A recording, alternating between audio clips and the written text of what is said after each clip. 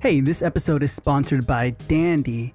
And Dandy is a full-service, fully digital dental lab based in the US. And with Dandy, you get everything you need to take your practice digital. Your workflow will be completely digital. They offer an entire range of services and products, from crowns to bridges, implants, surgical guides, veneers, partial and full dentures, night guards, and custom clear aligners, and more. And on average, practices that use Dandy see $30,000 saved right up front, 76% faster delivery, and 89% reduction in remakes. And guys, guess what? Dandy is giving you a free 3-Shape Trio scanner. So that's already saving you over $20,000, and you'll get $250 in lab credit. So just go to meetdandy.com/TDM and you can find out more. That's meetdandy.com/TDM. And if you decide to try out Dandy and use that link, you will get the free 3-Shape Trio scanner and you'll get $250 in lab credit. So go to meetdandy.com/TDM or just click the first link in the show notes below. All right, let's get into this episode.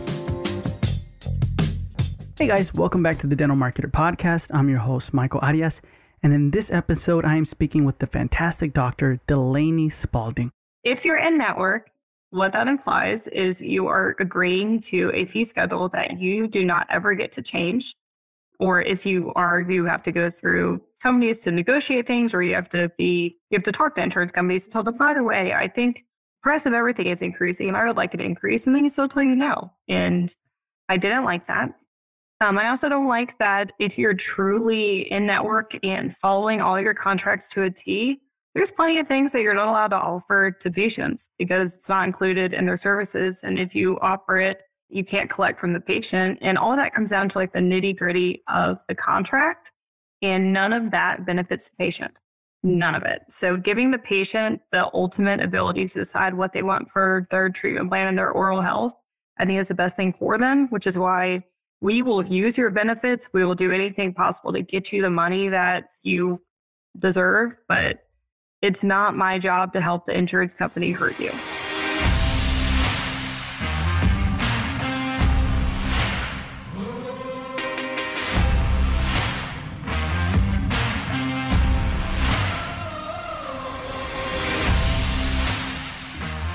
Such a wonderful journey she's going through, wonderful story.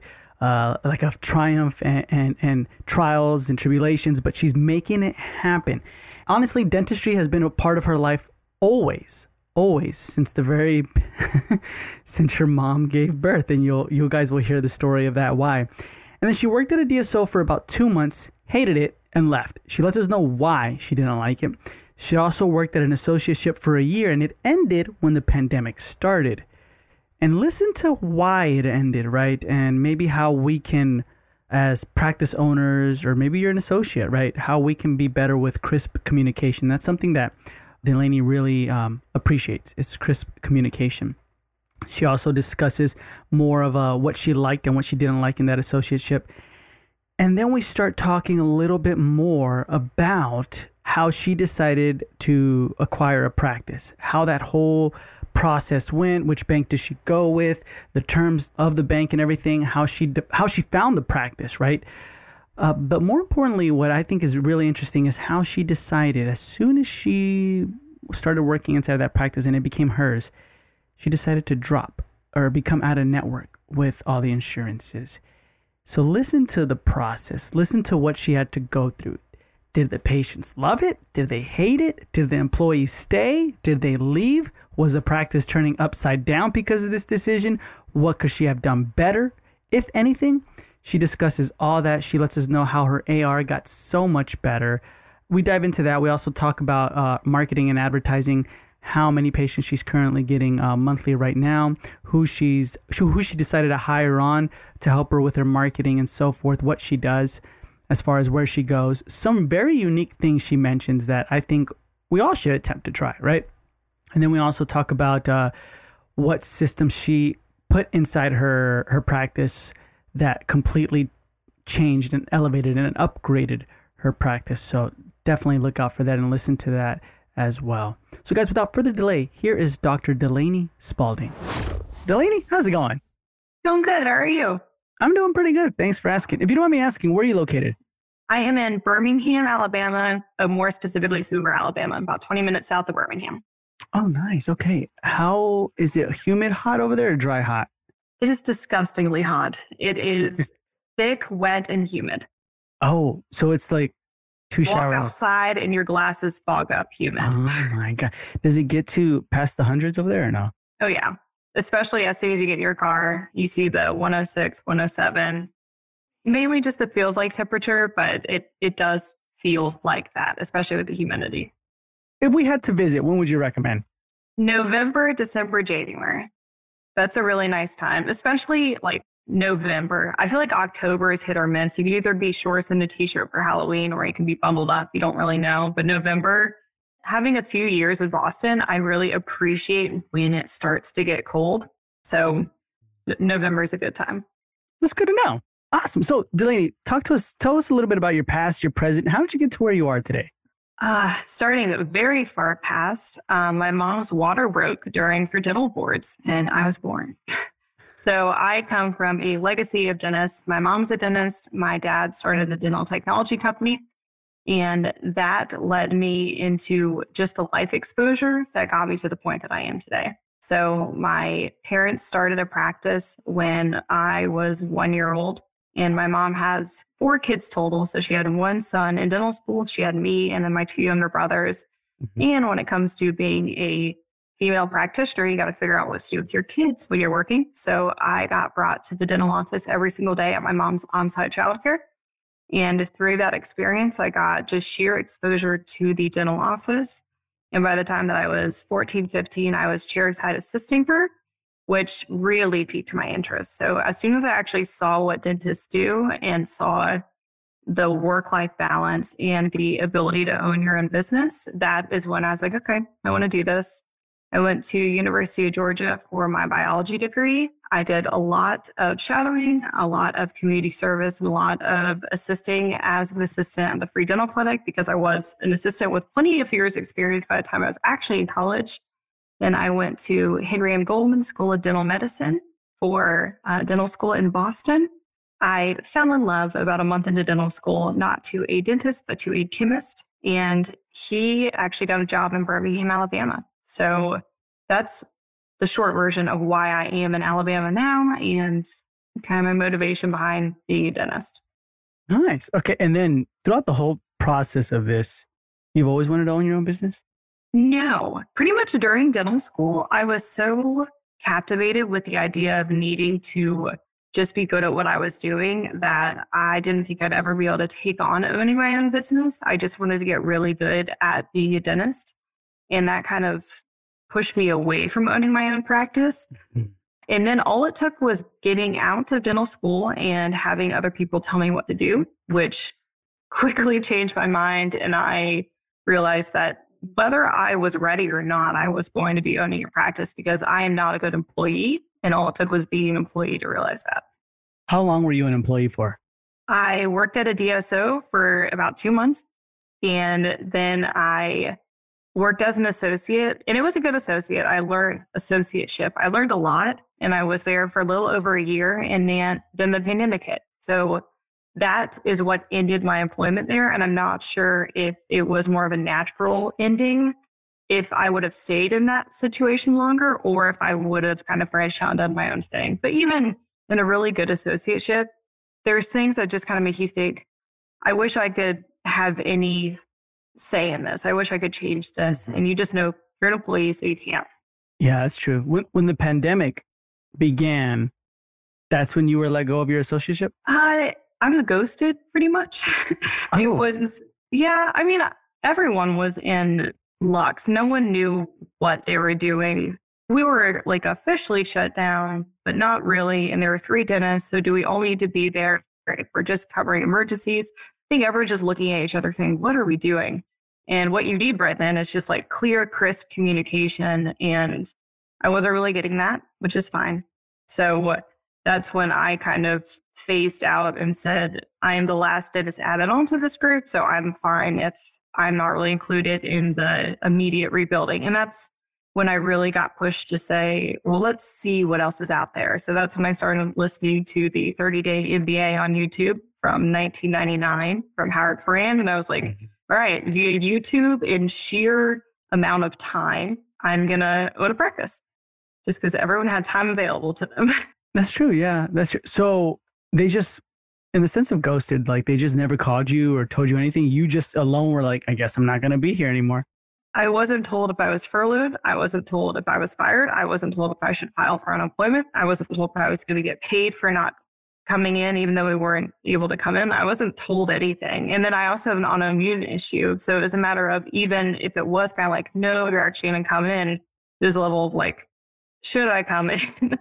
So it was just a lot of not great communication on my part too. I feel like it's very hard when you're starting out as an employee, as a doctor, finally being told you're the one that people are listening to, but then knowing that there's other doctors that are higher above you in a hierarchy and trying to figure out like, well, how do you communicate with them saying exactly what you need in a job?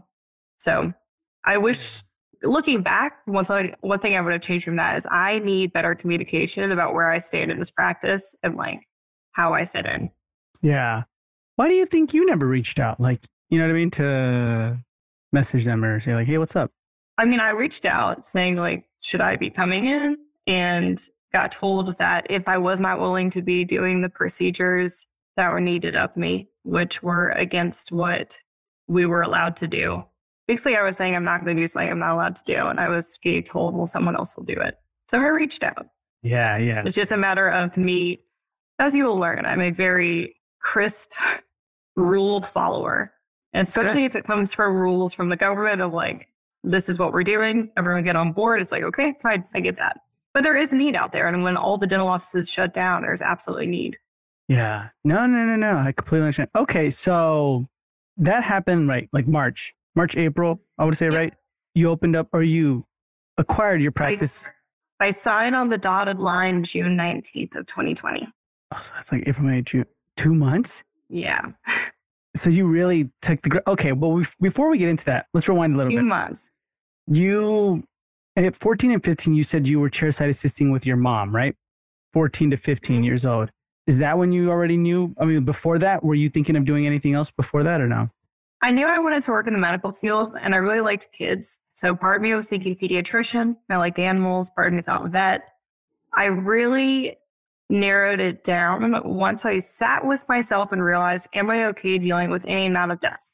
And in dentistry, on a good day, even on a bad day, there's not much death.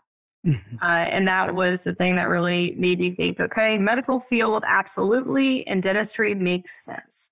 And I didn't fall in love with it until I'm a practicing dentist owning my own practice. I'm smart enough and I like school to the point that I could do anything I wanted to do. And I liked dental school. I liked working as an assistant. I liked what I was doing, but only now am I loving every second of it. So no, I didn't know I was diehard in love with it, but I knew it was an intelligent choice for myself. Wow, that's so good to know that like now that you own your own practice is where you're like in love with it, you know? Interesting. When you were working at the DSO for 2 months, what were some things that you loved that you're like, I'm going to take this away? And what were some things where you were like, I never, ever want to do this in my own practice? No one has ever asked me the first part of that question. There were patients. It was a brick and mortar building. There were chairs. There's not much that, looking back, especially, I think if you talk to a dentist that has worked at a DSO for a while, or they just had more of an experience with it, they'd be able to say, like, these are things that were amazing. These are great systems. I worked at a DSO that was a smaller DSO attempting to be acquired by a bigger DSO. Their systems were not in place. Their hiring was not in place. The office manager made no sense to me. And there were just a lot of things lacking. And I might be hypercritical at this point, but looking back, even when I gave my resignation very soon after starting, I asked, do you want to know why I'm resigning? And I was told by the CEO, we're good. And I'm like, wow, because all of the things I had issues with are just things that are like so central to what a DSO is. And my parents, knowing me and knowing DSOs, told me, you're not going to want to work at a DSO. And I said, I know what I want. I'm going to work at a DSO. And they were right. It was incompatible with my personality type and the way I wanted to do dentistry and see patients. So what would you tell the CEO now? Like if you could tell them, what would it be? Keep doing what you're doing. We're on different paths, and that's fine. There's always going to be DSOs. There's always going to be people that want to own multiple locations, and there's ethical ways to do it, and there's not ethical ways to do it. I am a firm believer that if you are employing dentists or you are seeing patients, if you're employing a dental facility, you should be a dentist. I hold that as kind of a core value, and I know that might rub people the wrong way, but it's hard. It's hard to think I wanted to have some logical patient conversations with someone saying these things affect the quality of care patients are getting told by someone who's not a dentist, kind of like, this is what we're doing. These numbers make sense. It's like, okay, that's fine.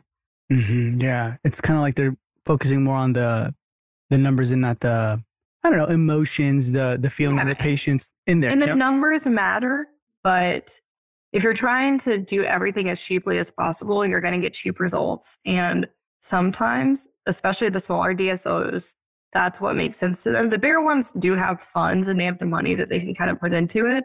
But I'm pretty sure the DSO that I was at was, because it was part of a group, it was like the one sickly DSO that it was just not like pulling its weight. So we were getting kind of like the best or the worst staff. We were getting we were never stocked in anything. We never had toilet paper. It was like, it made no sense, the things that we didn't have as like a medical facility. Why did the office manager make no sense? He told me that he was a dentist in a different country, but he wasn't. And I understand they're dentists in other countries. He didn't. He went to dental assisting school it was either Haiti or Jamaica. And I only found that out from the third time that he told me. And I was like, show me what you're talking about, because the things that he was talking to me made no sense when he was talking about anything patient related.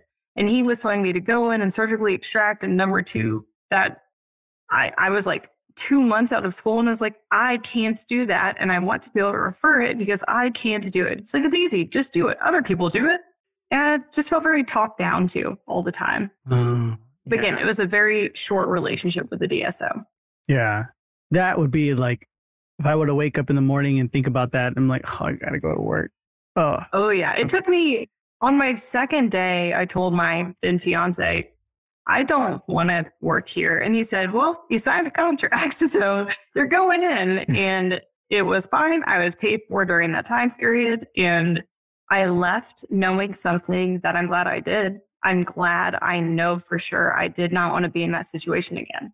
I didn't want to be told what to do by someone who wasn't a dentist. So then my next step up was, well, let me be an associate at a private practice. And then I ran into similar things of, I don't want to be told what to do. But at least this time it was by a dentist. Yeah. So with the associateship that you worked at for about a little over a year, what were some things you took away from there that you feel like you're utilizing in your practice now? I learned so much there. I became a much better dentist there. I mean, when you first get out of school, you're not a good dentist. No one is. You're just brand new and you're trying your best, but there's always some things that time can give you.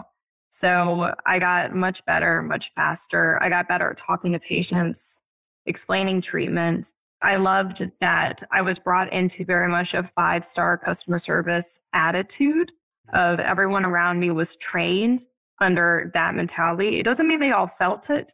They didn't come in with a 5-star attitude, but they knew that they were expected to portray that. And that's something that I knew the patients felt. And that was really important to me. And all the patients felt very appreciated. Where things kind of got rough for me was I was so excited by the good smelling office and the friendly people and everyone being so sweet and kind to each other. But then turn around and it's the extended hours with the 7 a.m. to 7 p.m. with staffing issues always in that time period. I worked every Saturday for a year. I took 2 or 3 Saturdays off the entire year. And I was checking assisted hygiene and doing 2 columns of my own. And I wasn't getting paid for any exams. So pretty much all of the good parts kind of covered up the fact that in order to work in the system, in the office, that was, I also had to sacrifice and give up my Saturdays, give up my evenings. And they were out of network, but then they wrote off all of their co-pays for cleanings. So that rubbed me the wrong way just because I knew enough about insurance to say, I don't think you can do this, but they did. So that was felt in the sense of when I was doing assisted or checking assisted hygiene on Saturdays, we were just getting people in and out as quickly as possible in order to make the numbers make sense. And from that experience made me think, if I'm ever going to own my own practice and we're going to be out of network, I'm doing it all the right way. And people are going to get the cleaning, a really nice cleaning. They're going to spend the amount of time they deserve to spend in the chair, and they're going to pay for it. Like, you can't just write off co-pays and say it's fine when you're losing money on it. So you're making up in other ways. Mm-hmm. Yeah, that's true. That's 100%. So it sounds like it almost feels like the 5-star customer service attitude, how you got better at talking to patients, the way the office was and everything, almost kind of like curtained the rest of it, right? A little bit. Yeah. But it's still a lovely office. It wasn't for me. I needed to do my own thing. Oh, yeah. When was it where you felt like, oh, man, I'm starting to see the negatives of all this now? When was it backwards where you're like, that's not good enough, the 5-star customer service, because I'm working every Saturday? Yeah. When I started to kind of really notice and the rose-colored glasses came off was when I started to realize the insurance stuff and like lab fees getting added onto things when we were in network with one company and lab fees were added on in order to increase the price of the procedure. And I brought that to someone's attention. And I just said, I don't think we can do that.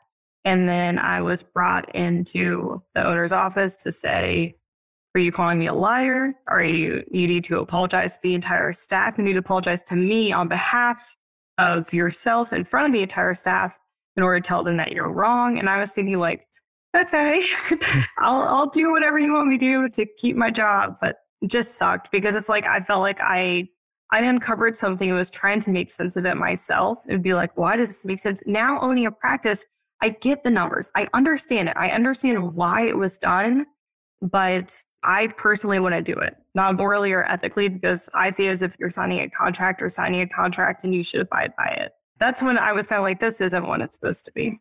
Delaney, that's it. Like that would have, I mean, how do you at least explain it to me? You know what I mean? Don't just like go on and call you a liar. Like, yeah, in that exact moment, my husband and I just put in an offer on our first house together. We were both there on the mortgage stuff. And I come home, I tell my husband, like, I think I'm about to get fired or I have to apologize for something I don't need to apologize for. And he said, you're going to go in and you're going to apologize for something you don't have to apologize for because we have to get this house. And then we bought our house in like November of 2019. And then we were all jobless and 4 months later. Oh, man. Hey, at least like your humility went way up. You know what I mean? For having to do that like that. Sometimes you got to suck it up and just realize there's a time and place. But it takes, you know how much of a strong person it takes someone to do that? To be like, oh, I ain't never going to apologize. But to be like, you know what? I know this is wrong. At least explain it to me. Do something better. But you're not. I'm sorry. They're still doing what they're doing. And I applaud them. Do whatever you want. I'm just not there. And that's okay. Yeah. Well, good for you, though. Good for you that now you have your act. So talk to me about that. You found this practice how? In a really weird way. So obviously my parents knew I was looking for a practice because we're all just sitting around twiddling our thumbs. And my mom's like, do you want to practice? And I was like, maybe. I came to my husband first and I said, you know, things aren't working out where I'm at. I need a change in my life. And that change is either going to be, let's try and start our family or let's buy a practice. And I said, both those things are going to change our life.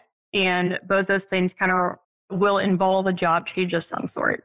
And my husband said, we are not ready to have a kid. So start looking for a practice. And he thought it would take a while. So my mom posted on a Birmingham dentist Facebook group saying, my mom as herself said, I'm moving to the area and looking to buy a dental practice. Is anyone interested in selling? And the previous owner of my practice contacted her and said, I'm interested in selling. So my mom didn't even respond. She just kind of screenshotted and sent it to me. So I called her back. I said, hey, I'm actually the person. Can I come see the office? And I met her that same day, came to the office. The most beautiful office I've ever walked into.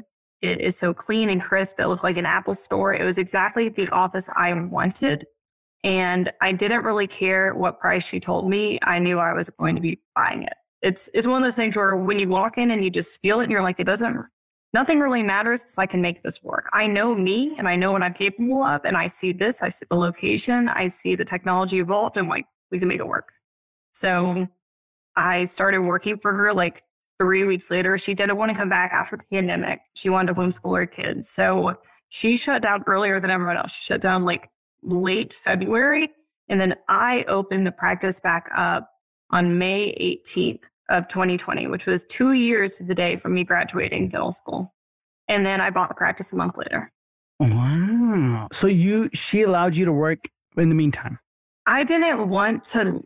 So all the dental offices were opening up and people were like, great, like I need to get in for my cleaning because you guys were shut down. So I saw it as I'm protecting the asset I want to purchase by working in it before I own it. I didn't care what I found out during that time. I found out a lot, but that wasn't like my intention. My intention wasn't an associateship with like due diligence. My mentality was I want to get in there to meet the patients, to let them know I'm going to be their new dentist, regardless of whenever I'm purchasing. What did you find out as you were working there? That the fees had not been updated in a decade, that they were in network with every single insurance company. People weren't followed up on in terms of billing. Nothing was fraudulent in any way. It was just inconsistency with collections, no systems in place, a lot of temporary workers. The office was absolutely here, and it was meant to be almost a 2-doctor practice. And then one of the people that were going into it didn't. So it ended up being 1-doctor practice, someone who didn't want to do the business side of it. She was a great dentist, is a great dentist. She's at home with her kids, still doing homeschooling, but she wanted to just have a practice and didn't want to do all of the other stuff.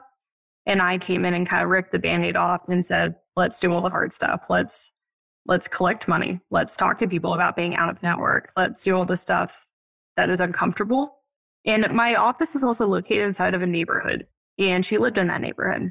And when you're treating your neighbors and it's so close knit, it could be hard. And I live about 20 minutes away. That helps. Yeah, because I feel like if you're walking your dog like at 11 at night, it's hard.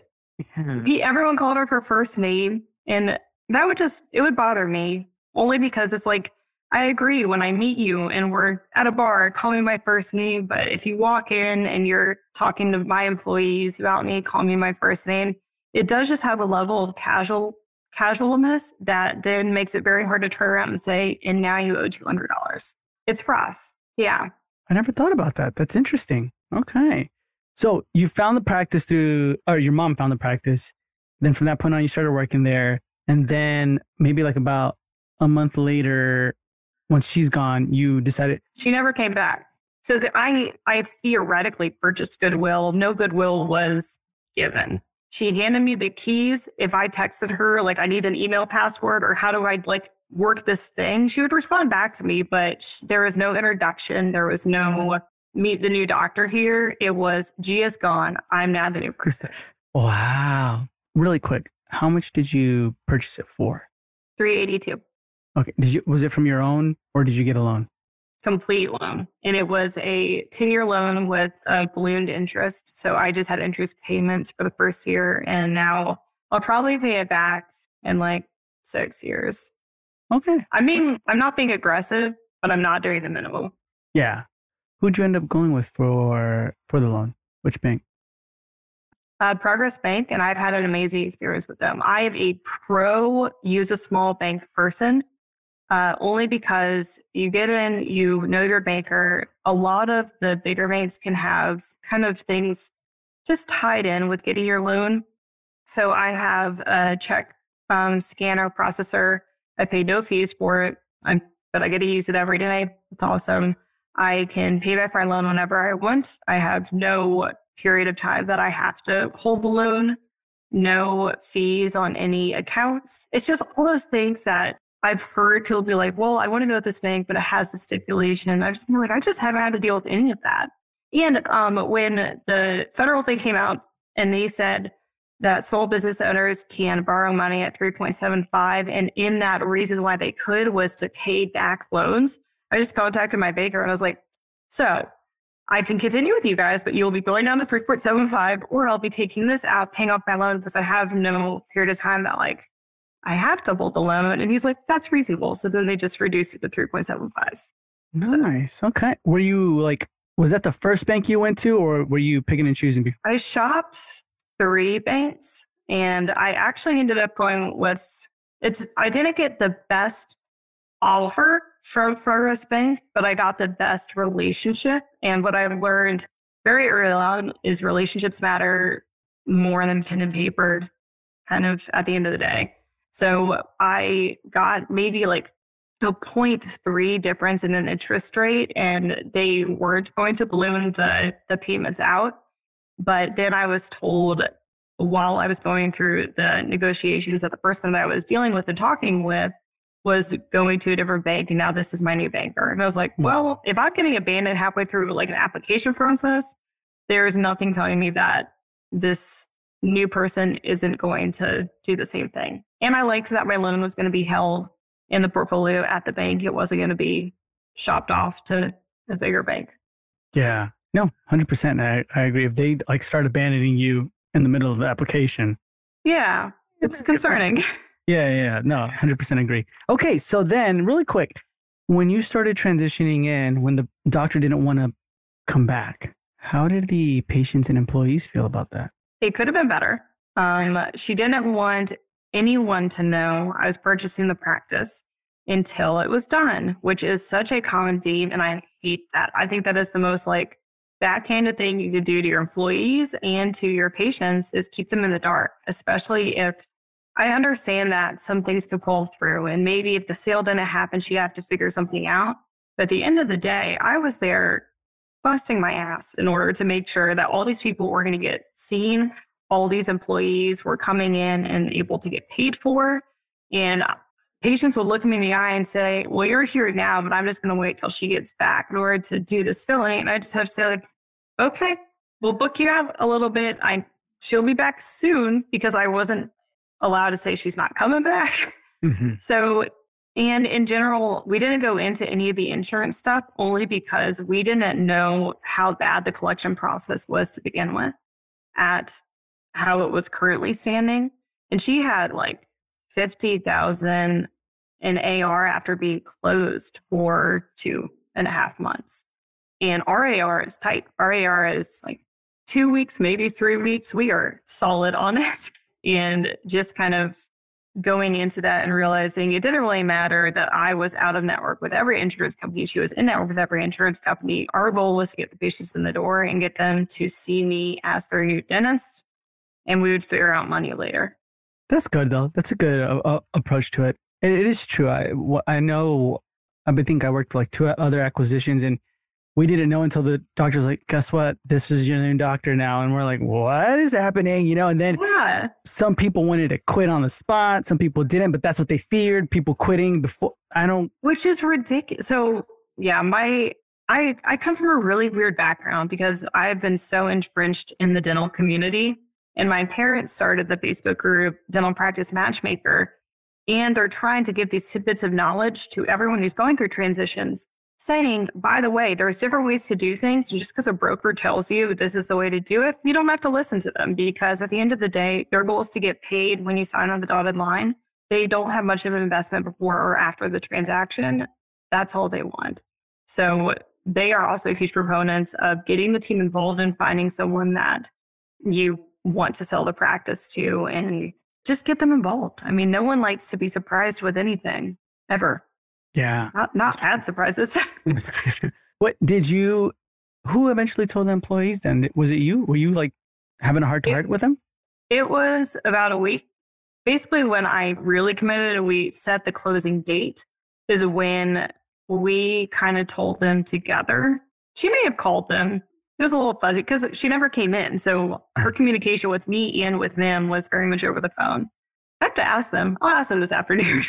I remember having a conversation with them, and they were kind of like, they were getting that vibe only because of how weird everything was. They didn't know what was happening, but they knew something was up. And then at that point, they'd worked with me for like 3 weeks and they realized I wasn't super crazy. So I kept nearly all of them. The front desk had a childcare issue of she had to arrive a half hour late and leave a half hour early every day. And I said, it's not you. Like, it's just that cannot work for what I'm about to do. Both the hygienist stayed on and the assistant quit before I even showed up. So I came in with my new assistant. She quit because just the situation, or? She was 18. She was shopping around for a different office. With the pandemic and reopening, there was so much reshuffling going on in the dental community for employees. And we're feeling that now. Just, it feels like there's a lack of so many essential positions, and it just shook everything up. The pandemic was terrible in the sense of a lot of people died, but it did a lot of things to a lot of different economical spheres. Oh, yeah. Oh, yeah. And then the patients, did any of the patients were like, oh, no, you know what? I'm Delaney. I'm not going to be with you. Or Dr. Spaulding, I'm not going to be with you. I'd rather prefer the other doctor. Where is she? Or they just completely left? A few. I didn't lose many for personality reasons. She was a young female dentist. I'm a young female dentist. So we didn't have a lot of the, who are you replacing this person? Also, we were so covered in PPE. I felt like, I'd say 10% of patients did not know I was me. They continued conversations just like I was her. It's like, okay. Yeah. Yeah. So no one really left for that reason. Like, you get one or two crazy people that are like, that is my diehard person. And I got to explain to them later on, look, you're finding a different dentist either way. You can either try me out or someone else, but she's not practicing anymore. So I don't know, what do you want from me? We ended up losing a ton of our patients when we were going out of network, which is to be expected and understood. Wow. We'll dive into that right now when we get into your business. Yeah. So then that's tough.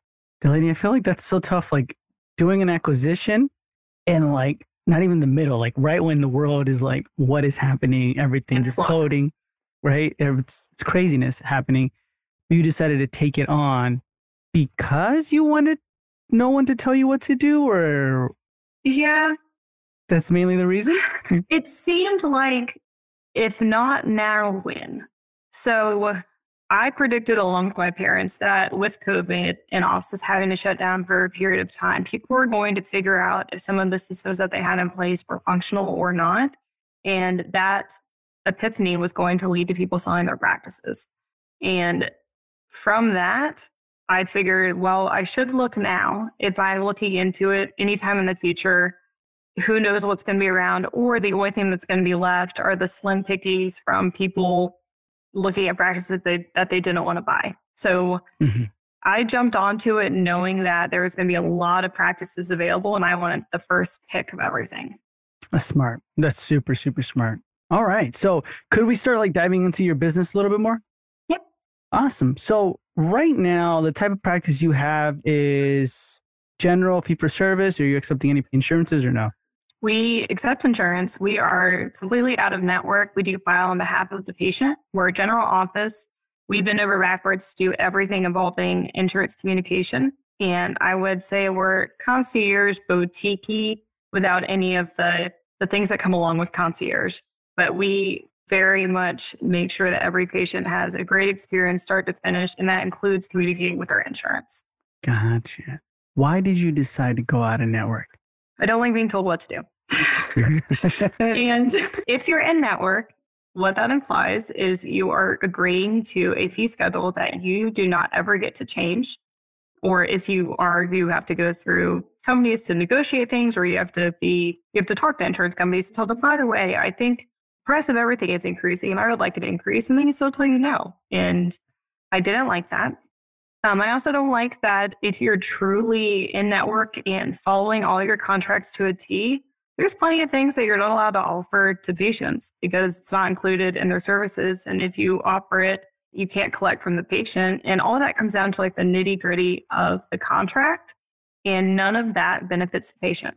None of it. So giving the patient the ultimate ability to decide what they want for their treatment plan and their oral health, I think is the best thing for them, which is why we will use your benefits. We will do anything possible to get you the money that you deserve, but it's not my job to help the insurance company hurt you.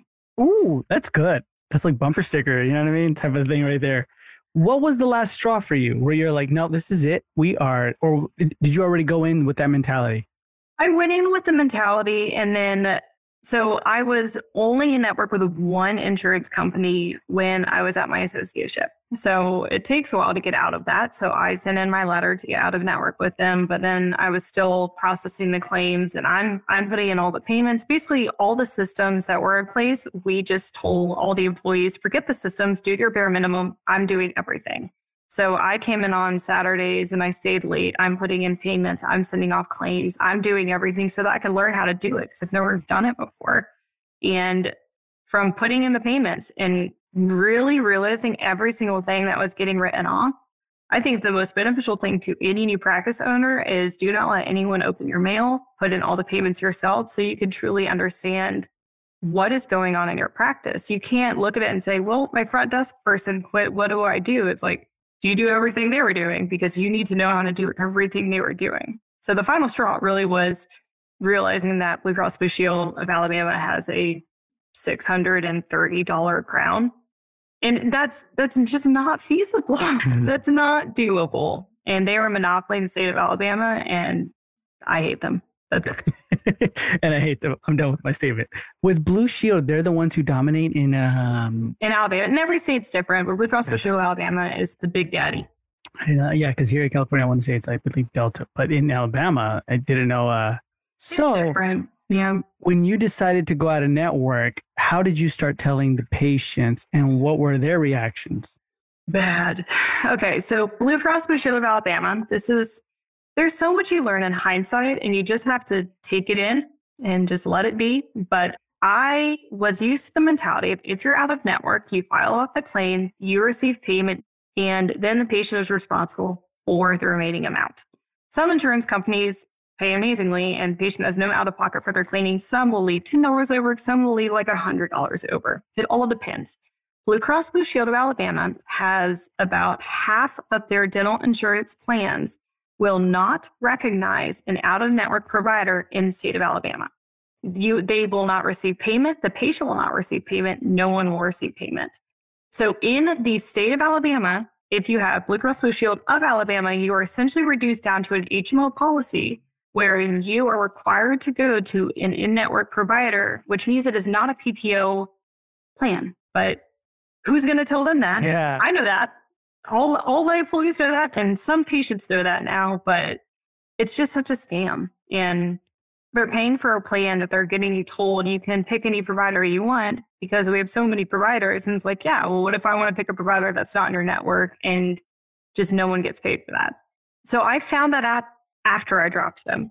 So we were doing work on people, and then we didn't get a check, they didn't get a check. And that's when I thought every policy was like that. So luckily we found out some of the policies are, some aren't. And it took us a while to figure out kind of how to find the way to figure out whose plan was what. Mm-hmm. So I sent out a letter to every Blue Cross Blue Shield patient explaining to them that basically they would be required to pay everything and they would receive no reimbursement. So we lost a lot of people. And then I found out that that was only true for half the plan. So it made me tougher. There's a community Facebook group that I'm in, and I got torn to shreds. Are you serious? What was happening in there? Multiple times. Oh, I'll send you screenshots. It's ridiculous. And it's people that no one knows how dental insurance works. Even some dentists don't know really how it works, but especially the patients that are utilizing it have no idea. So there's people in the Facebook group say that they're going to set up shop right next to me and accept all insurance just to show me. I'm like, do it. It's not the game that I'm trying to play. So how long was that happening for? That was like a really rough 3 to 4 months. And everything in dentistry is like on a 6-month interval. So starting like January 1st of 2021 is when we're like, we are truly out of network. We're collecting copays. We're doing this all above water. Before it was just a transition, trying to figure everything out, starting the first of the year.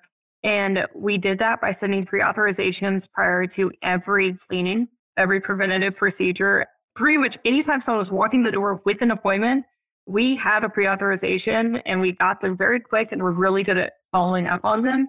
So we knew people's out of pocket. If it was like over $50, we communicated out with the patient. If it was under $50, we'd have the conversation in person. Or if it's over, we'd give them a call ahead of time. And we lost some patients. Profitability was through the roof, though. So I got to spend more time with patients. I got to do the dentistry I wanted to do. I didn't have to explain to any insurance company why something was needed, which is nice. Yeah. I mean, we're still doing narratives and stuff, but still, it's way better than, you know what I mean? It's different. Yeah. What would you do differently now? For the ones who are like, oh my gosh, I want to do exactly what Delaney did, but I don't want to go through that 3 to 4 month, 5 month thing. So the good and the bad is none of the patients really knew me. So I ripped the Band-Aid off and went out of network. So I didn't have to deal with people saying like, why would you drop my thing? Because I didn't know them. Just like, I'm doing this because it makes sense. Mm-hmm. Where if I would have waited, I'm 2 years into this now. So I know the patients now. And if I were to be making the decision now, it'd be a lot harder. But I think the conversations would be easier. I would be able to look them in the eye and say, have you been enjoying all these services you've been getting? Well, these services cost money and the reimbursement rates are going down low. And I would love to have you as a patient. We have a great rapport. I've done plenty of work on you. Like, I really want you to stay. And this is what your out of pocket's going to be. And I really hope it's going to be okay. And every single one of those conversations I would have in person if I was dropping later. I did it in the way no one suggested me do it. I bought a practice and dropped and changed everything on day one. And every consultant would smack me saying, don't do that. And it's like, it worked, but I'm not going to say it's going to work for everyone. So looking back, I would say maybe listen to your consultants, but I don't think anyone really regrets going out of network or being fee for service if you have the personality for it. If you can handle the tough conversations, if you are okay with people getting mad, and if you have something to offer that other dentists don't have. Yeah. Because I think that's what people fear the most when they go out of network, right? Or when they decide to start off going out of network, if they're doing a startup, like, I'm not going to have enough patients. I'm not going to ramp up fast enough. You're going to lose patients. How many would you say you lost? A quarter, maybe a third of all my patients. And in total, do you know how many range? I wrote it down before. I printed out a different set of numbers to talk to you about, only because I went in with how many new patients that they had previously, and then our total income. And I can tell you, when it comes to like just total money in the door, not really how it relates to how many patients we lost, but maybe 400 to 500, maybe 600. We're a pretty small practice. That's how much we lost. Oh, 500 patients you lost? Maybe oh, wow. And profits still went through the roof, like collections. It's a sad truth. No one wants to hear that. No one wants to hear that you're not going to see Miss Betty, but you won't, and it's going to be okay. And I had patients that I bent over backwards for, and we continued to write off copays because I was just really trying to help their family out. And when it finally came down to it, and we're like, we've been writing off the copays for over a year. We just want to let you know, like, you're going to have like a $20 out of pocket when you come in for your cleaning. And the things that came out of their mouth about saying how ridiculous and disgusting I was, it's just like, it just changes. That's what I'm saying. You just got to be tough and strong and have thick skin, because people want to tie so many emotions to their dental insurance and how they feel about it. And you're going to get the brunt of that. Especially if they're like, we're going through hard times and this is what you're doing. Come on. Yes. Man, Delaney, nowhere. I'm not even close to as strong as you. 500 patients, having that many conversations with them, and it'd be like. And vocal on Facebook. Was there any moment where you were like, maybe I should go back? Never. I never wanted to go back in network because that would go against everything I stand for. I will say, so I've been profitable and I've taken an income the entire time. But if you're going to do something scary like this, it's very hard to do unless you have an excellent support system at home. And my husband has a job that could support us. So I knew if everything hit the fan and the bare minimum I could do is pay my employees via practice loan, that we would be okay. This would be much harder if you were a sole income provider for your family, if you had a lot of expenses. We have very low expenses. We are very we don't spend that much money. We have a very small old house, and I just got my first car ever because we had a baby and you need a car that runs. It drives a 2000 Toyota Tundra that I learned to drive in. So we don't spend our money, and I was completely okay if I never had to take an income from this practice in order to make it exactly the way I wanted it to be, that I was prepared for that. Yeah. Yeah. And I didn't have to do that. You're making it happen, which is amazing. Okay. So then right now, what systems would you say you've like changed once you started the acquisition or once you acquired the practice? I brought in a lot of new technology. So some of the basic technology in order to really win over the hygienists is I got a Cavitron and a Brook Jet because no one wants to be filling their hands doing that. On my side, what I thought was super important was being able to get everything digital as soon as possible. When we had digital x-rays, I wanted a digital scanner from day one as just another thing to like set me apart. And when I looked at the practice loan and all the stuff going into it, I was like, maybe next year.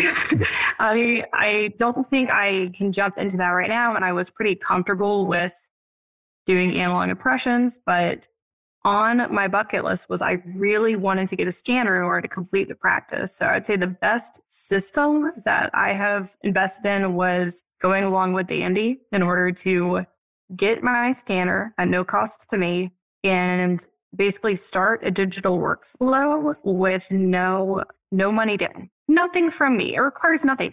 I was working at the local lab. The turnaround time was terrible and I didn't love the quality. I started working with Glidewell and the turnaround time was better, but the quality started to go downhill and I didn't really understand it just because I was like, you're a national lab. Everything should be fine. Yeah. So I was kind of looking for a new lab anyway. And then when the thing pops up on Facebook saying, do you want a free scanner? I'm like, free is right up my alley. But I called my dad. I talked to any dentist I could. I'm like, what's the catch? Because there has to be something going on.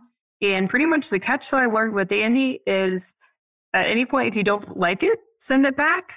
But that's it. I haven't reached that point. So Yeah.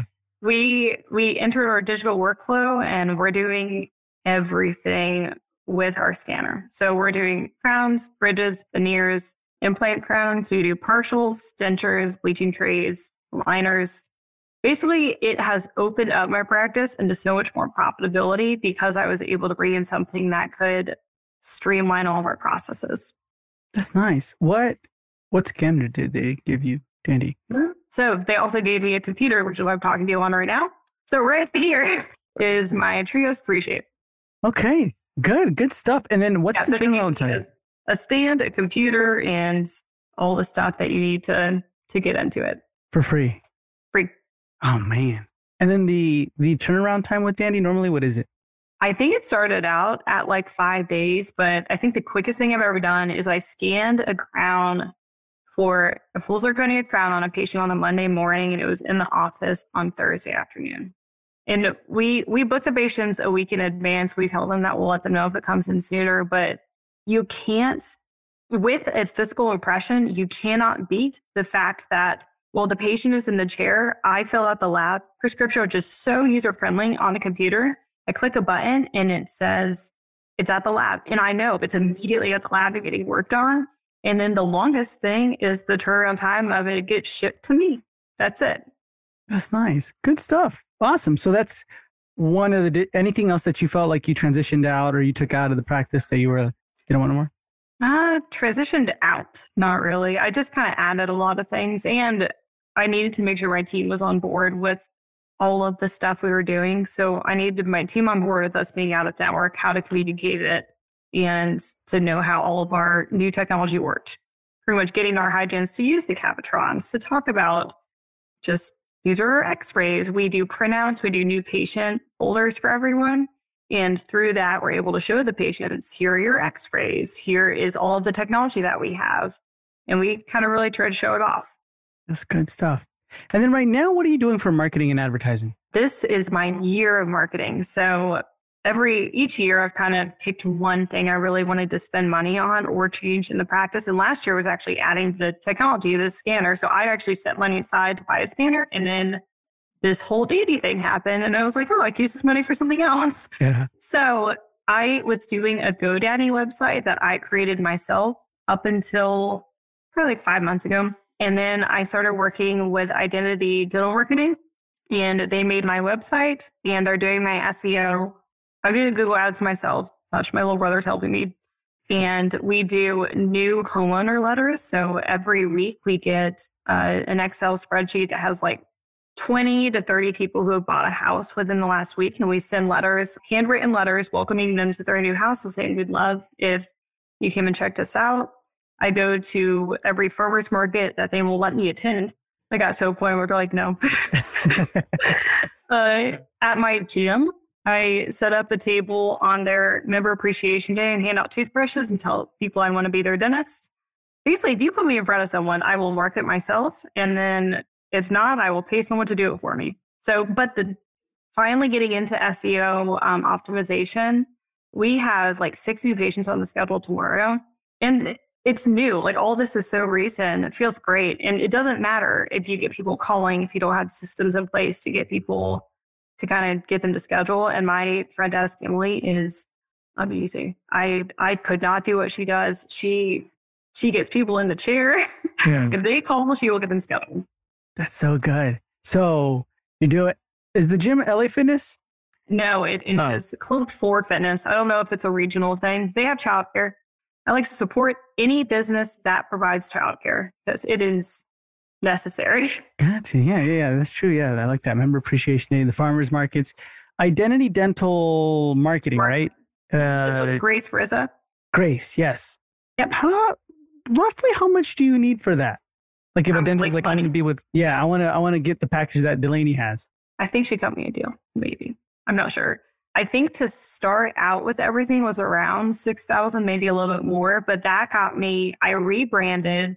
I got a tagline. They built my website, and then I'm paying a monthly fee around $600, but that is doing Google Ads and SEO optimization.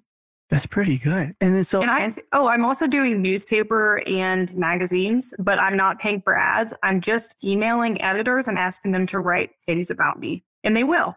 Oh, wait. So you write to the newspaper saying, hey, can you write about me? I say, I'm really cool. And then I write everything about my life. Uh-huh. And so far I've gotten 3 people to pick it up and write articles about me. Oh, wow. I'm really cool. It's interesting. The worst you can tell me is no, you're not. And then I'm in no worse situation than what I'm at right now. That's true. That's 100% true. Wow. Okay. That's something I haven't heard of. Like people, you know what I mean? Hey, write about me. The worst thing I can say is no. I mean, put yourself out there. I like that. I liked it a lot. So then monthly, how many new patients are you getting? I would say previously like 20. We're only a 4-op office and we're open 4 days a week. So about 20. And now I think what I see on the schedule is like 36. Mm-hmm. So like I said, this is all within the last few months that we've started ramping it up. Yeah. No, but to be 100% with you, like 20 fee for service, or you know what I mean, out of network compared to 20 like in network. Yeah, I was breaking down the years, how many new patients and what the production amount we got from reading those new patients in from 2019, 2020, and 2021. And in 2019, it was $858. So that's pre-me. And then 2021 is when we were really trying to figure out if network was $1,277.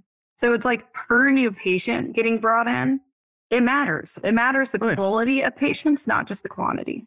Definitely. Awesome. Delaney, so one of the last questions I want to ask you is, what's been, from the moment you decided to, let's talk about from the moment you left your associateship mentally to right now, what's been some of your biggest fails, struggles, or pitfalls?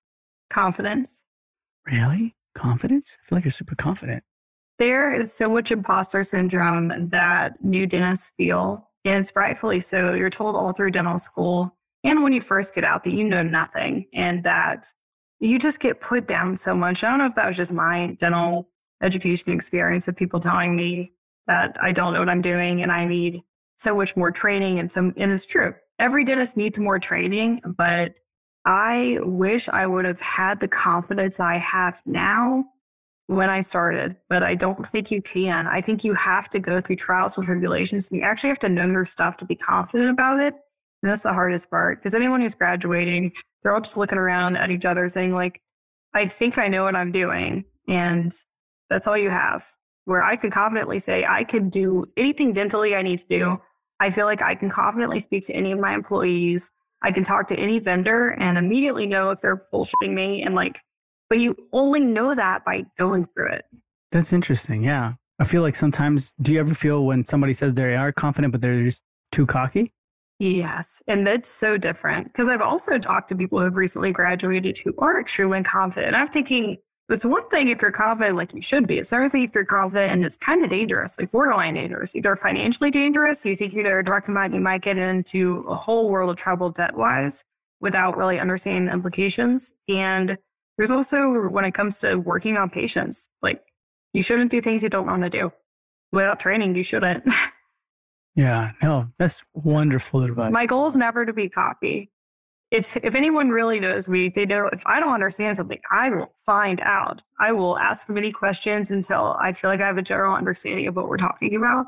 But I think if you're cocky, you don't really have the ability to kind of push further for more information. Yeah, wonderful advice. Thank you so much, Delaney, for being with us. It was a pleasure. But before we say goodbye, can you tell our listeners where they can find you? Yeah, we're on TikTok, Instagram, and Facebook at Rossbridge Dentistry. And check out our TikToks. They're really fun. Awesome. All right. So, guys, that's all going to be in the show notes below. So definitely reach out to Delaney, especially if you feel like you're going through those, dropping them insurances, and you're like, oh, people are hating me right now. You know? And I love answering questions. Definitely reach out. DM me on any platform, and I'll respond. Awesome. So, guys, that's going to do it for this episode. Delaney, thank you so much for being with us. It was a pleasure, and we'll hear from you soon. Thank you guys so much for tuning in to that episode. And Delaney, thank you so much for being a part of the podcast. We truly appreciate it. And don't forget that this episode is brought to you by Dandy. Remember, Dandy is a full-service, fully digital dental lab based in the U.S., and they offer an entire suite of products like you heard Delaney talk about, right? She's able to do everything with Dandy. And at the same time, she got a free scanner, she got a free computer, she got a free stand. I mean, it's a top-of-the-line intraoral scanner. You get one-on-one training. You get unparalleled support. You get access to the Dandy portal. And since you're a listener of this podcast, they're giving you $250 in lab credit. So Dandy will get you everything you need to take your practice digital. So you have nothing to lose. Literally nothing to lose when you go with Dandy. And at the same time, guys, if you decide to use the link in the show notes below, or you decide to go to meetdandy.com/TDM, you are supporting the podcast, which helps me and our team out here a ton. So we really appreciate that. So go to meetdandy.com/TDM. And remember, if you decide to try Dandy out and use that link, you will get a free 3-Shape Trio scanner. That's already saving you over $20,000. And you'll get $250 in lab credit. So go to meetdandy.com/TDM or click the first link in the show notes below. And that's going to do it for this episode. As always, thank you for supporting the podcast, and I'll talk to you in the next episode.